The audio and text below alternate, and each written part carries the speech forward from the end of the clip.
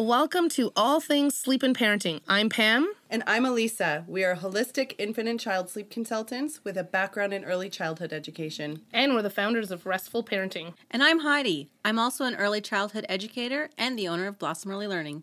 Join us as we chat all things sleep, parenting, development, and everything in between. Be sure to hit subscribe and share with your friends and family.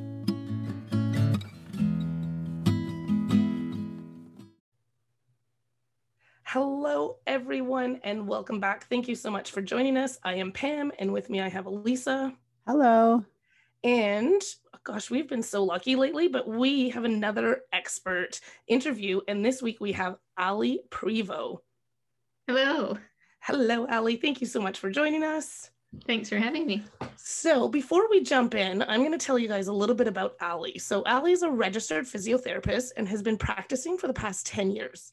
While she treats aches and pains from head to toe, she's developed a passion for pelvic physiotherapy, working with people to help resolve concerns in relation to their bladder and bowels and to help improve and manage pelvic pain. She has most recently developed an interest and has trained to work with children with pelvic concerns, including pain, bowel, and bladder dysfunctions, and bedwetting.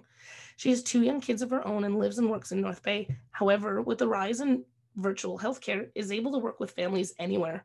I love that you focus on that pelvic area for adults as well as children, but what led you to focusing on children? I've always thought that I would end up in pediatrics. Like, that has always been an interest of mine. I've been a babysitter, a camp counselor, a swimming instructor. Like, it's always my go-to. And so throughout physiotherapy schooling, like, that was sort of always where my head went. And I kind of stumbled into pelvic physio. And so it was, unexpected to end up in pelvic physio. I sort of drew the short straw when it came to work placements in physio school.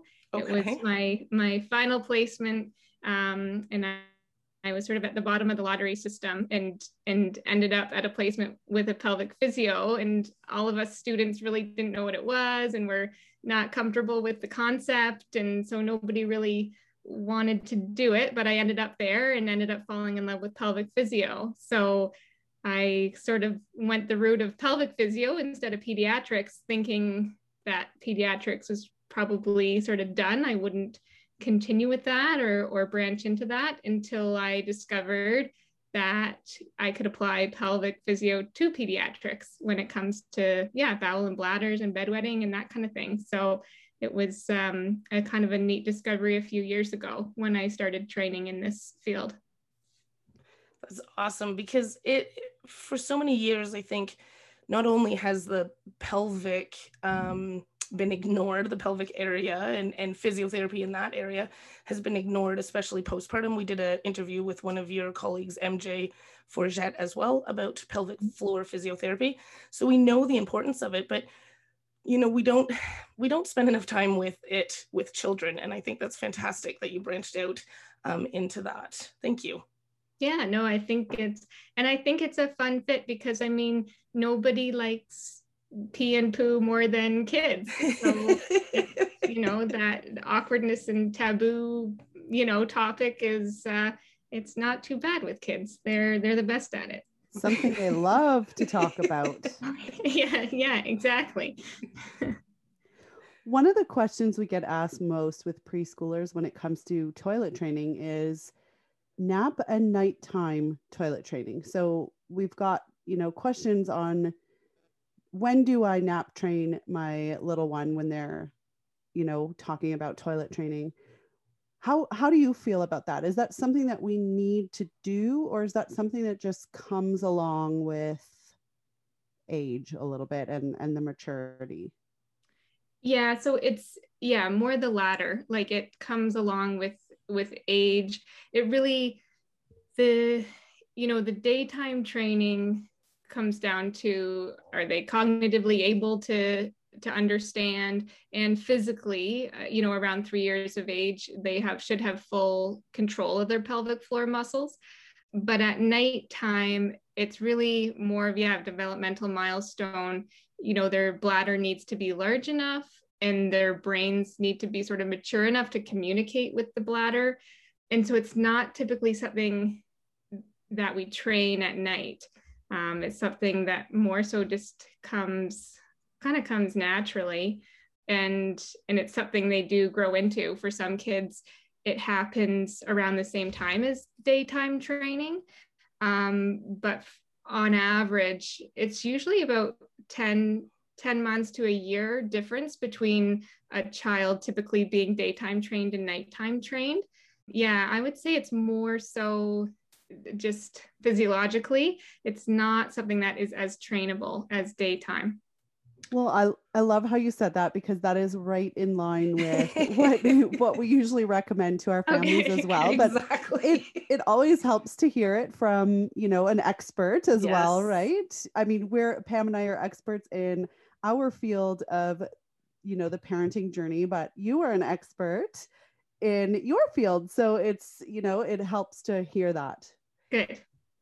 Yes, that's one of our big things is we kind of say when they're dry, it's been a couple of weeks, then you can try without the diapers or pull-ups. I do like that 10 months to a year. That's what you said, right? 10 months to a year. Yeah. So on average, so again, we can consider it like a developmental milestone, right? So just like crawling or walking, every child is going to be a bit different, but on average, it's 10 months. So give yourself a year to sort of see what happens after you daytime train them. And then exactly what you said, Pam, that it's, they'll start naturally waking up dry at nap time and or nighttime. And that's when you sort of know physiologically their body is ready. And part of that too is we do secrete a hormone at night, like an antidiuretic hormone, meaning a hormone that stops our kidneys from producing urine at night. So that's why as older kids and adults, we don't have to get up several times a night to pee, is because our kidneys sort of shut down at night. And for some children, the secretion of that hormone happens earlier than others. So in a lot of cases, it is what it is. It might be 3 years old, or it might be closer to 6 years old that they're fully secreting that hormone that stops their bladder from producing the urine at night.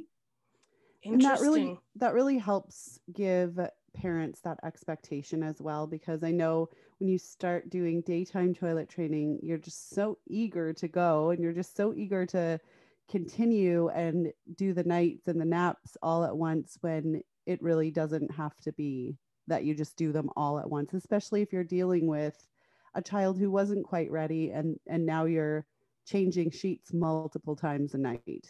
Mm-hmm. Yeah, that's not fun for anyone. Mm-mm. And I like that you said as well, it's that range. I've had my own, out of my own 4, I've had that full range. I've had them day train and night train the same day, and I've had day trained and a couple years later still working on the night training, right? So it's or not working on it but waiting for it type thing. So it is one of those things that is independent to each individual child. That's really important. And to give people an idea too, on average, like at the age of 3, about 50% of kids are dry at night. And by the age of 6, it's closer to 90%.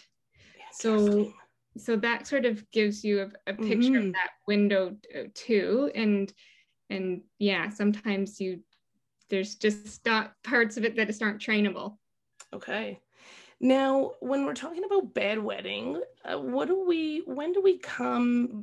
we become concerned? So like that you said, that kind of 3 to 6, 90% of them, but what about that last 10%? What are we looking at there? How are we helping those ones who maybe are hitting that age 6, 7 and are still having some night wettings? So I would say, before the age of 6, if there's no other concerns, they're not daytime wetting or having poop accidents, then wait till that 6th birthday. And then beyond that, that's when we want to start looking into what else might be going on and what might be at the root of it. And in 90% of those cases, it's that the child is actually severely constipated. So what happens is these children, it's commonly children become constipated when they're being toilet trained or when they go off to school. So when they're toilet training, we're training them to hold things back, right? Hold in your pee, hold in your poo. And so they become really good holders, and a little too good, and they can become constipated and backed up. And it's different than in adults. Like in children have such a small pelvis, and they'll hold back the poop, and then the poop will pile up, and it'll stretch out the rectum, which sits right beside the bladder, and it'll actually start pushing on the bladder and limiting the space of like flattening out the bladder, so they can't hold as much pee. So they might be able to control this during the day, but at nighttime, they just don't have enough space in their bladder to get through the night. So the number one thing to look into is constipation. Like I say, it really is 90% of these cases is that these children are severely constipated. And constipation in kids, it looks very different than it does in adults. In children, you might think, oh, my child, they poop once a day, and there's not a true, they don't think they're constipated, but often because they're still going every day. I hear this often. My daughter was severely constipated, and she was actually having very large bowel movements. Yes. And so I was thinking, there's no way she's constipated. Look at what's coming out of her. But that was a sign.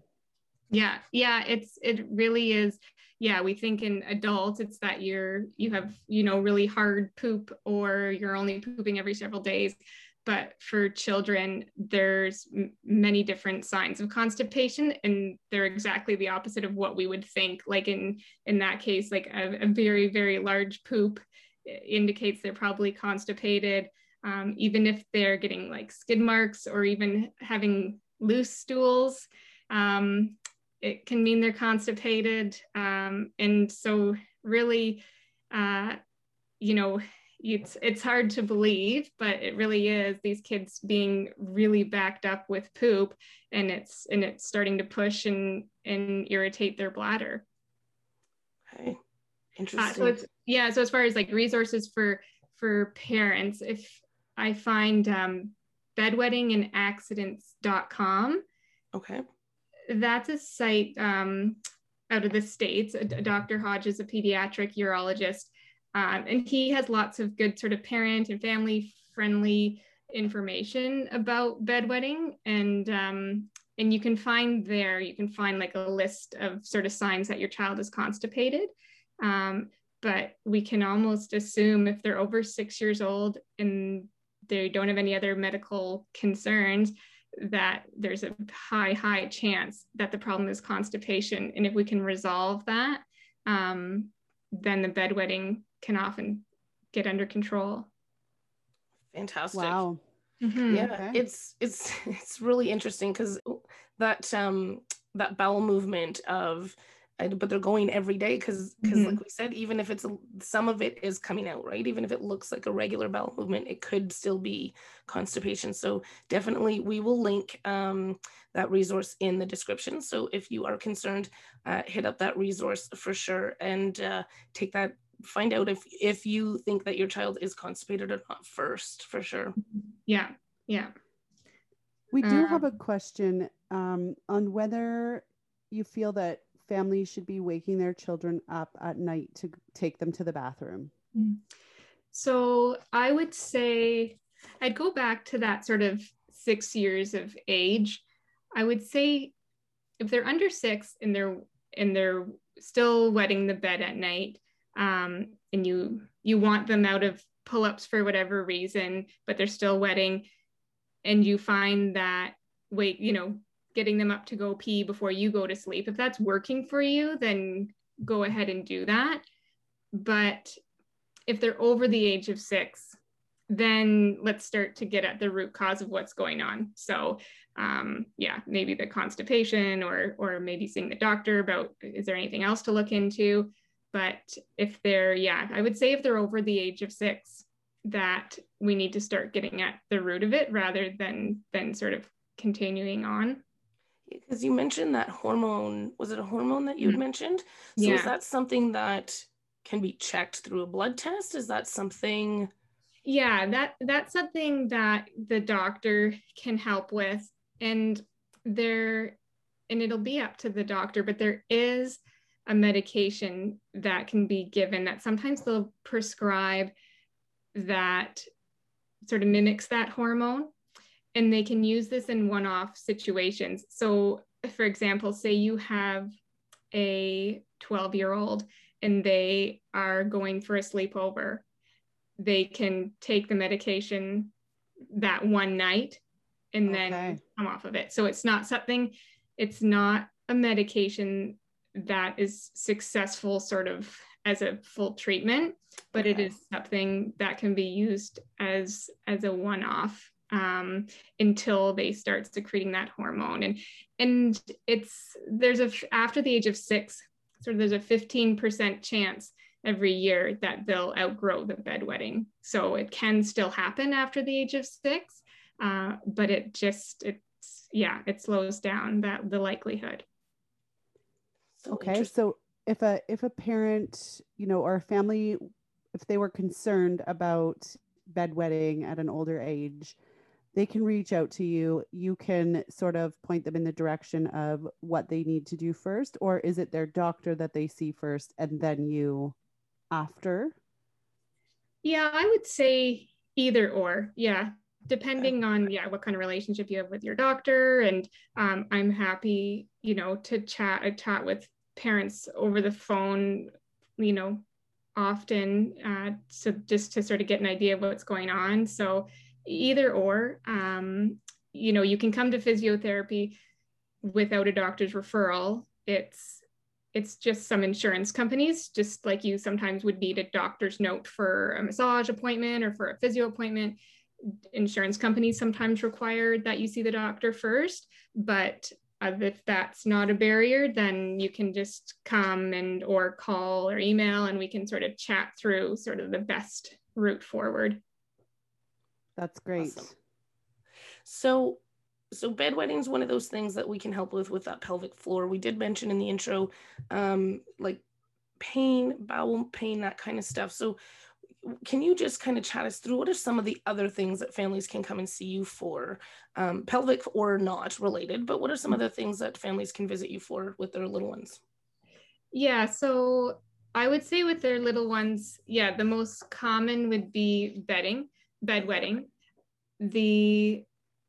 Beyond that, daytime wetting is another one, like seeing children who are having pee accidents and having poop accidents. It can be sort of, for a lot of parents and teachers, sort of a mind-boggling thing that, grade 4 is pooping their pants and they don't even know that they're doing it. And so pee and poop accidents are the big one. Okay. I've also worked too with even young athletes, like especially gymnasts who are very, very strong, have very, very strong cores. And they often are so strong and tight that when they go to practice or compete, that they end up leaking when they're jumping and competing with that high impact activity. So I see those kids as well. Menstrual cramps. Do you do menstrual cramps with teenage girls?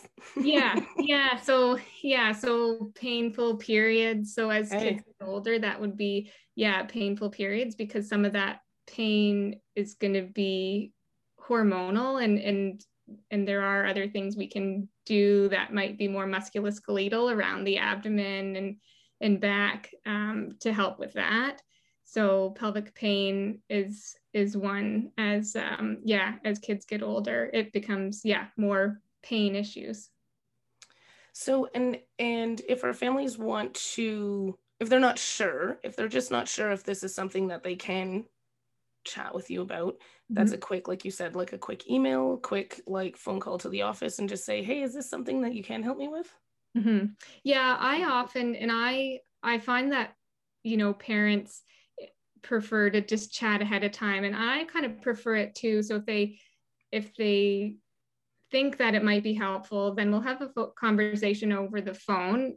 And sometimes that often is helpful for them too, because then they can give me a heads up about their child, right? Like, so-and-so is really shy about it and doesn't really want to talk about it, or they have, this medical issue that we don't want to really talk about in front of them. Or so I almost always chat with mom or dad ahead of time, so they have an idea of sort of how we're going to move forward.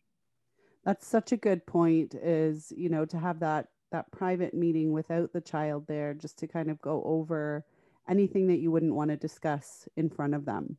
Mm-hmm. Yeah, exactly.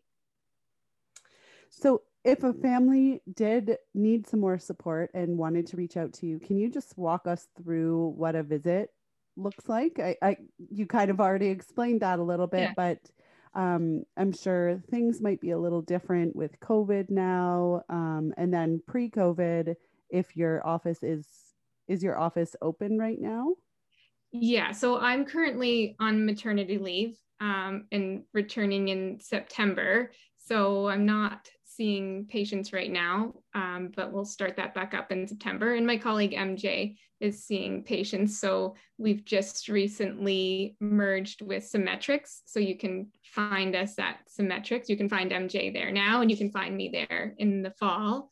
But yeah, when parents come, like when they come for an appointment, so again, I usually do have a phone conversation with them ahead of time.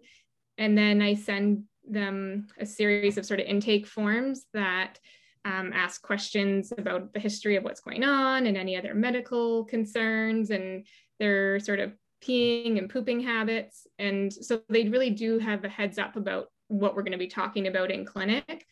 And then really, yeah, that first appointment is talking with mom and child about all those things that we asked on the questionnaire, and talking about pee and poo a lot. And then there is that physical assessment of, getting them to move around and feeling their bellies. And I will say too, with pelvic physiotherapy, a part of it with the adult population is doing an internal exam, so vaginally or rectally, to assess the pelvic floor. And I do want to be super clear that we never, like under no circumstance, do I do an internal on a child. Okay. So I will have them, pretend that they're holding back their pee, and I might look at their bum to see if I can see the muscles working, but there's no internal component. And I'll use what's called biofeedback. So it's little sticky electrodes that I can stick on their bum and have them do that, have them pretend you're holding back pee or pretend you're holding back poo. And that biofeedback machine will pick up the electrical activity of the pelvic floor. So that's sort of our way around that internal piece, that we can still get some good specific information about the muscle side of things, and without doing that piece. Awesome, because that would be tough to explain to a 7-year-old. Mm-hmm. Okay, yeah. So that's good to know for sure. Thank you for bringing that up. As far as bedwetting, that big take-home point is that constipation piece, and really that sort of can be the root of sort of a series of other events that will unfold. So that constipation piece irritating the bladder, and then the bladder sort of starts misfiring, and then the pelvic floor muscles are kind of out of whack, so they're not holding back the pee as well. So when it comes to, beyond that first appointment, when we sort of figure out, based on the history and the physical exam, when we figure out, okay, what do we think is going on here? Treatment often involves, it's a lot of education, and that's really why the virtual piece was not too hard to transition to with these kids when COVID hit and they started doing some stuff over Zoom, because so much of it is education around, okay, how do we clear out that constipation? How do we prevent it from coming back? with drinking water and fiber and having good sort of pee habits during the day. So a lot of it is education. The other piece is often these pelvic floor exercises, sort of strengthening that pelvic floor again, so that it can get back in control. It gives them that option of, or being in control too, right? Yes. Like sort of taking it on, that, you know, they're starting to be more in control of their bodies and empowering them a bit to do some of the work. So yeah. That's fantastic. So you mentioned Symmetrics. You North Bay. Ali is here in North Bay. We're so lucky to have her. And you did mention Symmetrics. So is that where people come September? That's where they'll be able to find you. Symmetrics. Yeah. So I think for now I don't have my email and such set up at Symmetrics, so I can give my Gateway Physio email. I'll keep that sort of running throughout for the next few months. If people do have follow-up questions or want to be in touch, then I'll give you that email to use, and then things will sort of switch over to Symmetrics after that. And I will link Symmetrics website as well into the description. So if you are in North Bay, or actually if you don't even have to be in North Bay really, because Ali can help, or physiotherapist, pelvic physiotherapist can help virtually now. So if you're not in North Bay, that is okay. You can still check them out. But come September, if you are in North Bay, and hopefully we'll be able to continue with some in-person stuff, you can reach out and connect with Ali. Well, thank you so much, Ali, for coming. We so appreciate you taking the time to sit down and chat. This is the bedwetting and night training and nap training. Those are those questions that we get quite often. Thanks so much, Ali. Have a great day. You too. Thank you. Thanks.